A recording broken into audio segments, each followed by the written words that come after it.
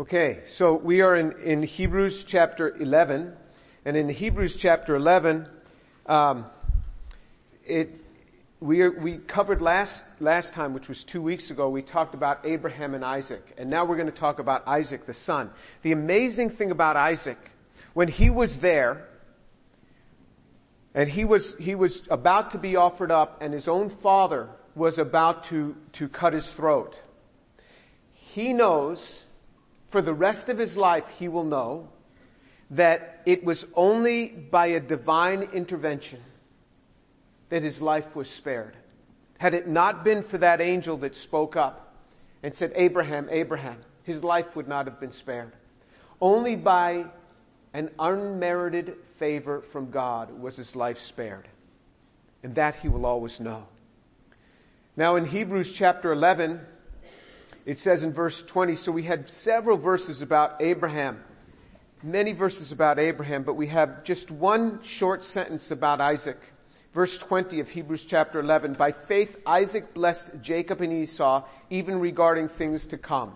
By faith he blessed Jacob and Esau. That's it. That's all it says, and then it goes on to Jacob. And so here in Hebrews chapter 11, remember what he's trying to do is he's trying to show them that these people lived by faith. And you're to walk in faith because you're thinking about going back into Judaism. That would cause you to end up in Jerusalem and it cause you to die in Jerusalem in the 70 AD onslaught that's going to come. Even though he didn't know the exact date, he knew it was coming.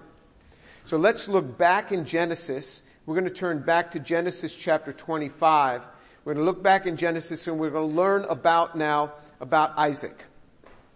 Because remember, as Jews, he could tell them about Isaac, and they know this very well, because these are the scriptures that they studied all the time. For us, we have to go back and we have to look at the life of Isaac. So in Genesis chapter 25, it says in verse 19, now these are the records of the generation of Isaac, Abraham's son. Abraham became the father of Isaac, and Isaac was 40 years old when he took Rebekah, the daughter of Bethuel, the Aramean of Paddan Aram, the sister of Laban, the Aramean, to be his wife. Isaac prayed to the Lord on behalf of his wife because she was barren. And the Lord answered him, and Rebekah his wife conceived. But the children struggled together within her, and she said, if it is so, why then am I this way? So she went to inquire of the Lord. So it talks about Isaac, and it says Isaac was 40 years old when he took Rebekah to be his wife. But he didn't just go out and pluck a wife. There was a huge amount that went on between Abraham and his very trusted servant. He told him where to go to find a wife that he wanted for his son. The parent, Abraham, was very involved in this selection process. Abraham was very involved in the selection process of a wife for his son. And it was through this that God interceded in that very action.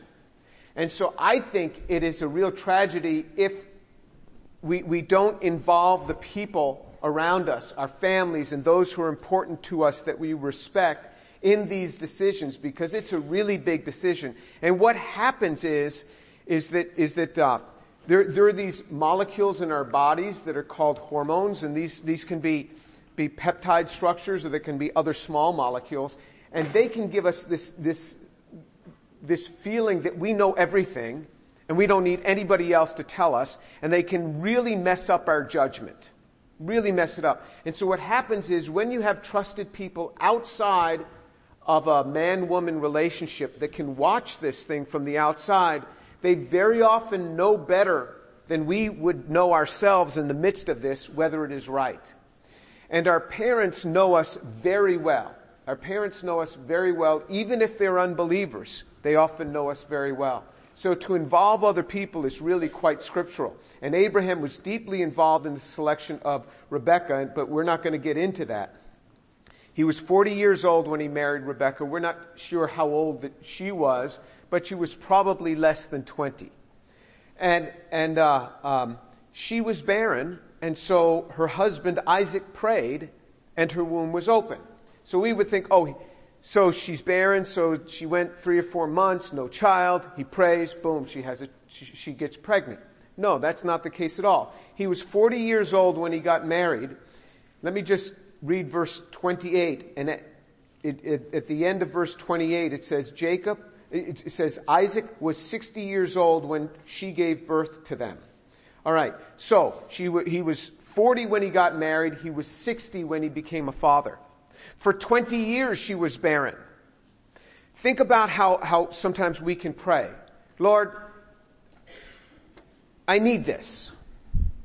I don't have it yet. And so we can be very short about this thing. It was 20 years. And the Bible doesn't say, wow, what faith. It's expected that this man had faith. He prayed. Now we don't know if he prayed 3 months into their marriage or if he prayed 1 month before she got pregnant. We don't know exactly when he prayed. But we do know that there was a gap of 20 years. A lot of times we don't receive things right away. That's part of life. Welcome to the world of living with God. He is not our genie in a bottle where we rub it and we get whatever we want instantly. So it says that she felt all this struggling going on in her womb, so she inquired of the Lord. So she was a godly woman, so she went to inquire of the Lord. This is in the end of verse 22. Now verse 23 it says, "And the Lord said to her, 2 nations are in your womb, and 2 people will be separated from your body. One people shall be stronger than the other, and the older shall serve the younger." So this is really interesting. He said there's 2 nations in your womb, and they're going to come out, and the older one is going to serve the younger, which is not the natural order, especially in that culture, because the older one got what was called a double portion. And so the way it worked in that culture is that the older one would receive a double portion. That would mean that his inheritance would be 2/3 of what the father has. The remaining 1/3 is distributed between all the other children. That's what the double portion means. So that's the way it would be divided up. But it says that the older is going to serve the younger in this case. When her days to be delivered were fulfilled, behold, there were twins in her womb. Now the first came forth red all over like a hairy garment, and they named him Esau. And afterward his brother came forth with his hand holding onto Esau's heel. So his name was called Jacob, and Isaac was 60 years old when she gave birth. So she inquired of the Lord. The Lord gave her a word, a powerful word. It's very hard to think that Isaac didn't know about this word, but it was a very unnatural course of action. So this first child comes out. He's quite hairy, and he's named Esau, and it's believed that Esau means hairy. The other one, Jacob, is holding on to the heel of his older brother, and then he comes out of the womb.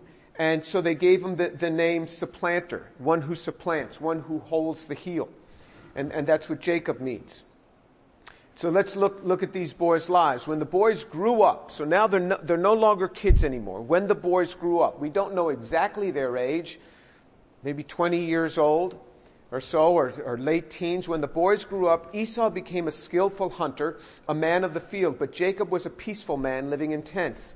Now Isaac loved Esau because he had a taste for game, but Rebekah loved Jacob. When Jacob had cooked stew, Esau came in from the field, and he was famished. And Esau said to Jacob, "Please let me have a swallow of that red stuff there, for I am famished." Therefore his name is called Edom. But Jacob said, "First sell me your birthright." Esau said, "Behold, I'm about to die, so of what use then is the birthright to me?"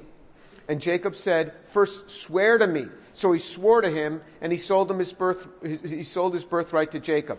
Then Jacob gave Esau bread and lentil stew, and he ate and drank and rose and went on his way. Thus Esau despised his birthright.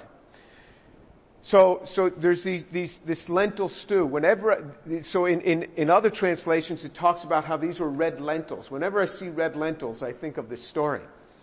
So it says that Esau was a skillful hunter, and the father, it says, loved Esau. It doesn't mean that he didn't love his other son, but he had a special liking for Esau. And it gives us the reason that he liked Esau. It says because he had a taste for game.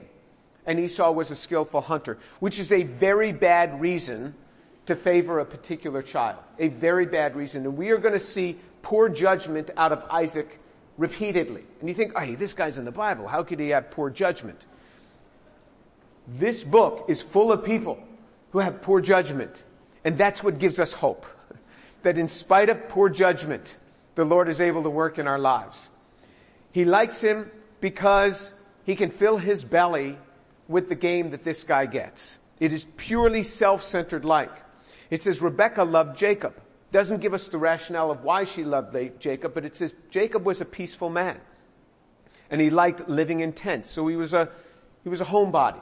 He liked being around. And he was a peaceful man. And obviously, Jacob liked to cook. Actually, Esau was a good cook too, which we'll see. But Jacob liked to be in a tent, and Jacob liked to cook. And so he had cooked this red lentil stew, and his brother comes in famished from the field. He says, give me some of that. Now most brothers, well, I don't know about brothers, but most human beings would say, sure, sit down, you can have some. No big deal. But I guess most brothers would say, no, you can't touch my food. There's no way. I cooked this for myself. So that's kind of brotherly. That's the way brothers often are. I don't know how it was in your home. But with my brother and I, with my brother and me, that's exactly how it would be. So he comes in famished. He says, give me some of that. He says, I'll give it to you, but you got to sell me in exchange for your birthright. Now remember, birthright is 2/3 is going to one guy, 1/3 is, and Isaac had gotten everything, almost everything that Abraham had was given to Isaac. And Abraham was a very wealthy man. So this was a huge amount of money here. A huge amount. And he says, Esau said, behold, I'm about to die, so what use then is the birthright to me? He really was not going to die. One of my sons, whenever he's hungry, comes in, he says, I am starving. What is there to eat? It's like, you're not really starving. You're really not starving, but he's like, everything's got to stop because he's walked in the house hungry. This is exactly how it was with this guy. He walks in the house, he says, I'm about to die. I mean, so melodramatic. I'm about to die. I don't care about my birthright. You can have it. And Jacob's very clever. He says, you swear to me that I have it. So he swore to him, and he gave him the birthright. This event of giving up the birthright causes us to find in the New Testament several things that are listed about Esau.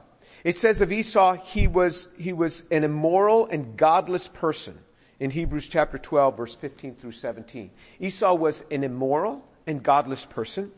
It says that in Malachi, the last book of the New Testament, it says, Jacob I loved, but Esau I hated, God said. And it talks about why he hated him. It's because he sold his birthright for a bowl of lentils.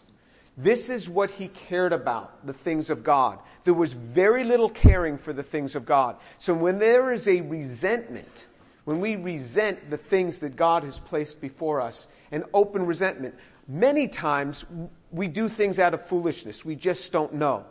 But this guy grew up in a home and in a culture where he very well knew what a birthright means. And to disdain what God has put before us brings in great troubles. So it ended up being great trouble for him. So that's the background on these two. And now if we turn to Genesis chapter 26, we're only going to read two verses from this chapter, the last two verses, Genesis 26 verse 34 and 35. When Esau was 40 years old, he married Judith, the daughter of Beeri, the Hittite, and Basemath, the daughter of Elon, the Hittite. And they brought grief to Isaac and Rebekah. So this little passage is just put in here that Esau would go out and he married two women of the land, not of the Jewish family.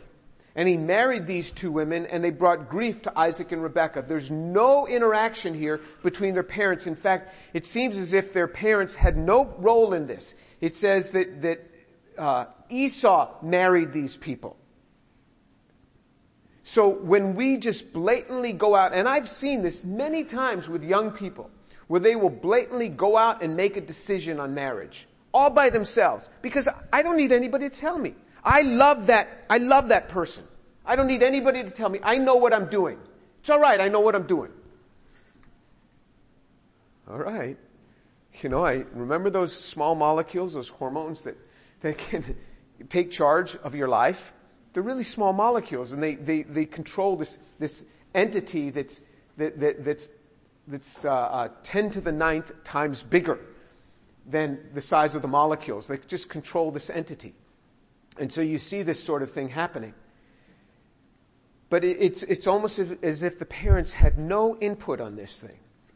Okay, so let's look now in Genesis chapter 27. Genesis chapter 27. Now it came about when Isaac was old and his eyes were too dim to see that he called his older son Esau, and he said to him, "My son," and he said to him, "Here I am." Isaac said, "Behold, now I am old, and I do not know the day of my death. Now then, please take your gear, your quiver, and your bow, and go out to the field and hunt game for me, and prepare a savory dish for me, such as I love, and bring it to me that I may eat, so that my soul may bless you before I die." Okay, so Isaac is now an old man. We don't know exactly his age, but we do know that he is going to actually live 20 to 40 years longer than this instance. He totally is wrong on predicting when his death is going to be. It's between 20 and 40 years after this state. His eyes were too dim to see, so he probably had cataracts over his eyes, things that these days we deal with very easily. And he called his older son Esau, and he said to him, "My son," and he said to him, "Here I am." Actually, that word older is not really older. That older means my preeminent son, which many people would assume he means Esau. And he said to him, "My son," and he said to him, "Here I am." This is exceedingly familiar between Abraham and Isaac. "My son, here I am." This same sort of dialogue. But here, now there's a total difference in the way Isaac says it. He says, "Behold, now I am old, and I do not know the day of my death." Remember, Esau was sort of melodramatic. "Hey, I'm going to die anyway. What good is my birthright?" This guy is totally wrong on the prediction of the day of his death. But he's not close to dying. He says, "Now then, please take your gear and your quiver and your bow and go out to the field and hunt game for me. Hunt for me and prepare a savory dish for me, such as I love, and bring it to me that I may eat, so that my soul may bless you before I die." This is the passing on of the blessing from the Father to the Son. It is a huge thing in their culture. Huge.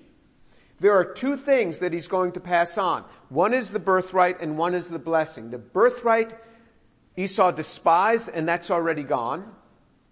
And now the blessing is about to come, and Isaac takes this very lightly. It's all about me. You don't hear anything. There's no mention of God in this. In this whole passage, that whole portion that Isaac spoke to his son, there's no mention of God. Remember the last time I spoke, we talked about the first conversation between a father and a son noted in the Bible was between Abraham and Isaac.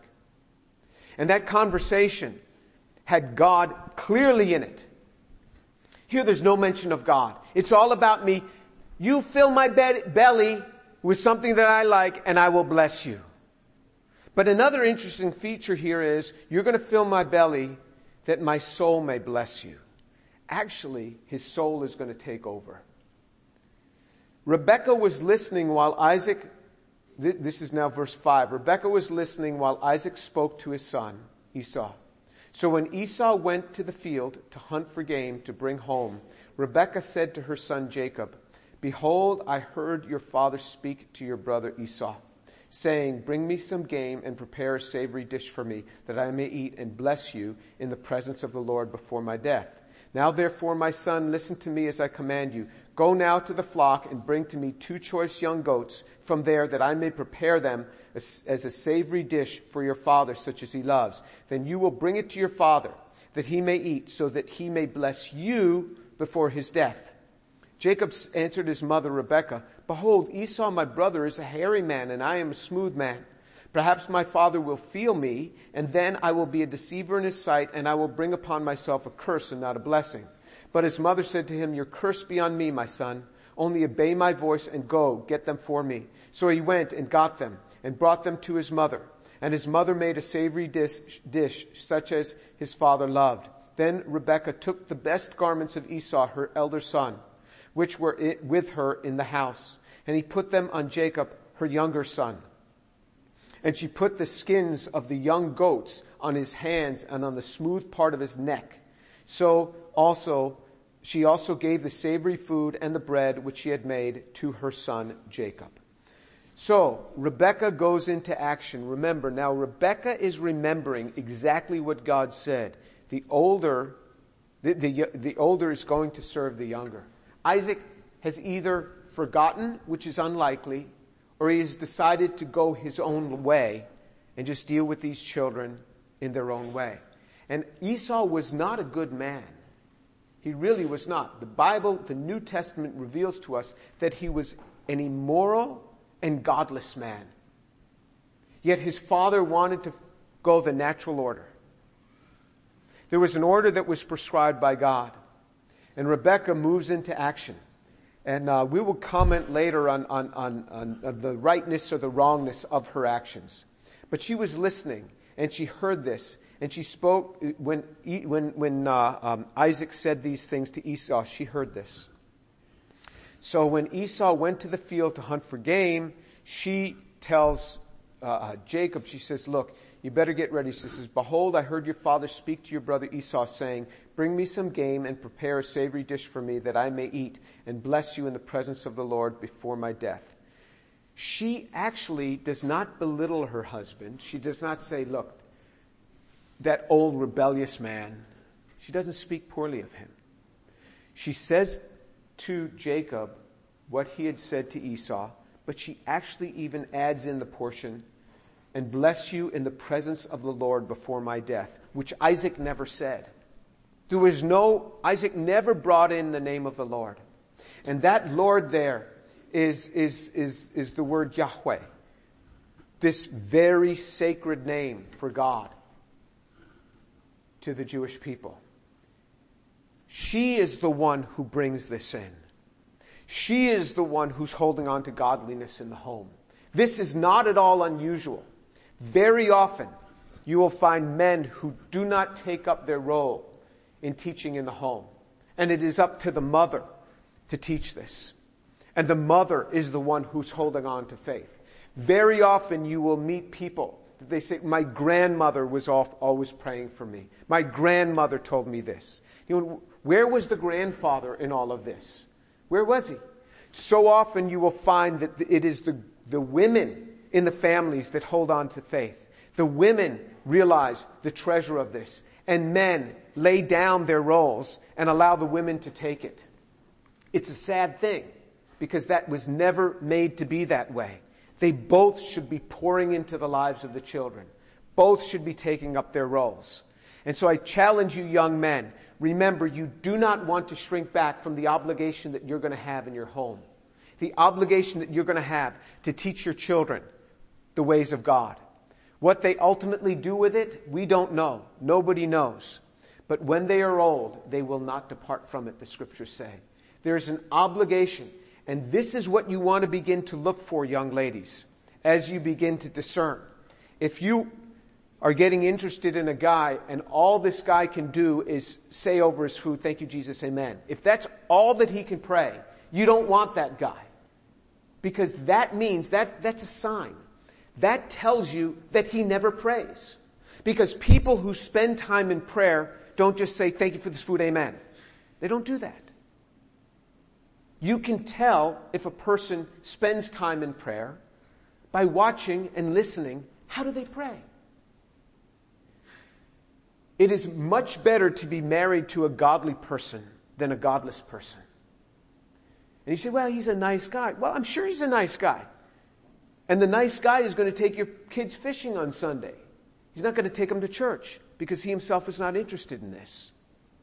This is an eye that you have to have. You want to have an eye like this. You want to begin to have a discerning eye. This is why if you frequent, say, nightclubs, men, you'll meet a barmaid. Women, you meet guys that frequent nightclubs. But if you frequent churches, if you frequent outreaches, if you frequent mission trips, you will meet people that are like-minded.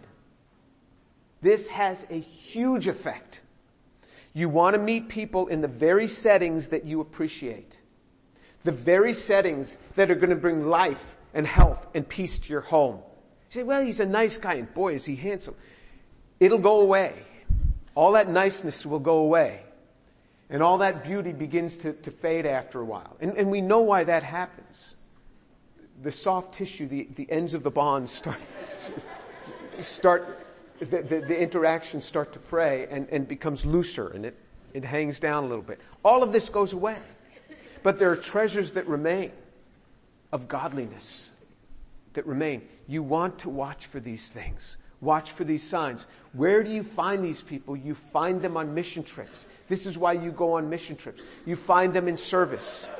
It is. This is why you go on mission trips, to be around like people. This is a great place to find it. And I've known lots of people, they go out on the mission field and they find their spouses. This is what I tell young women, because this invariably happens. If a woman hits 25 and she's not married, she right away starts thinking, oh, am I ever going to be married? And I just tell them, calm down. You learn to serve. You learn to serve in the body of Christ. And some young man is going to see you. And he's going to get interested in you. And he's going to recognize that you are a woman who serves. And it is a beautiful thing because Jesus demonstrated to us service. Young men, you learn to serve in the body of Christ. And it is a beautiful thing. And so there were characteristics in Esau that were not good. There are characteristics that you can look for. And we're going to just build upon this. It is just amazing. But even in the midst of this, when Isaac was not walking in the way he should walk, and he's about to toss out a blessing that has great meaning in their culture, and great meaning in this line, she knew that if the blessing goes to Esau, this is deadly. Because she knew the promise from Abraham. There were two covenants made with Abraham. The covenant of circumcision and the covenant of the land. And this had to be passed down. But who was Esau married to? Esau was married to two women who were out of the line, out of the Jewish line. There was no way this could be through Esau. And plus he was a godless man. Godless man. And an immoral man, it says. She knew this. Mothers know their sons. But in the midst of that, she did not speak poorly of Isaac to him. She did not speak poorly of Isaac. She actually spoke and added to his words to make it look a lot more godly than it really was. She spoke well of him. And this is a lesson for us. That spouses can learn to speak well of one another. Not to speak of them in an ill manner to other people. You speak well of one another. Remember this, ladies. Even if your husband doesn't measure up to everything, you speak well of him, especially to your children. You speak well of him. Build him up to your children. Husbands, remember, you can greatly hurt a woman if you speak poorly of her in front of other people. You speak well of them. You speak well of them. And you build them up. She spoke better of him than he deserved by bringing in the name of Yahweh into this prayer.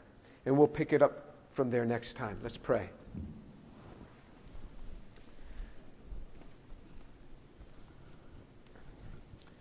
Father, I thank you so much for the truth of your word. And I pray, Lord, that you would work in the lives of these young people, that you would work in their lives, to cause them to keep a proper eye and a discerning spirit when it comes to who they might think about for a spouse, who they might consider. Father, that you would give them hearts of service, hearts to do things that are right and good. Father, to be serving, and that they would find like selfless people that serve as well. Father, I pray that you watch over these young lives, that you give them good marriages to spouses that love the Lord and that are willing to teach the right things to their children. Father, please work in their lives. Lord, I pray that they would remember this message if they're considering somebody who doesn't know how to pray, somebody who doesn't know how to seek you. Father, I pray that they would think about these things. Lord, I pray that you'd open their hearts to be open to counsel, open to their parents' counsel, open to godly counsel in these big decisions in their lives. Father, watch over them, I pray. And Lord, I pray that the treasures and the truths that are dropped into their lives would not go without thankfulness, would not go despised, but they would appreciate, Lord, the things that you place in their lives, the things that you have taught them through the Scriptures. Father, bless them, I pray. And Father, for those here who do not know you, Lord, I pray that you'd open up their hearts and draw them to Jesus. Lord, open their hearts, I pray, for the glory of Jesus. Amen.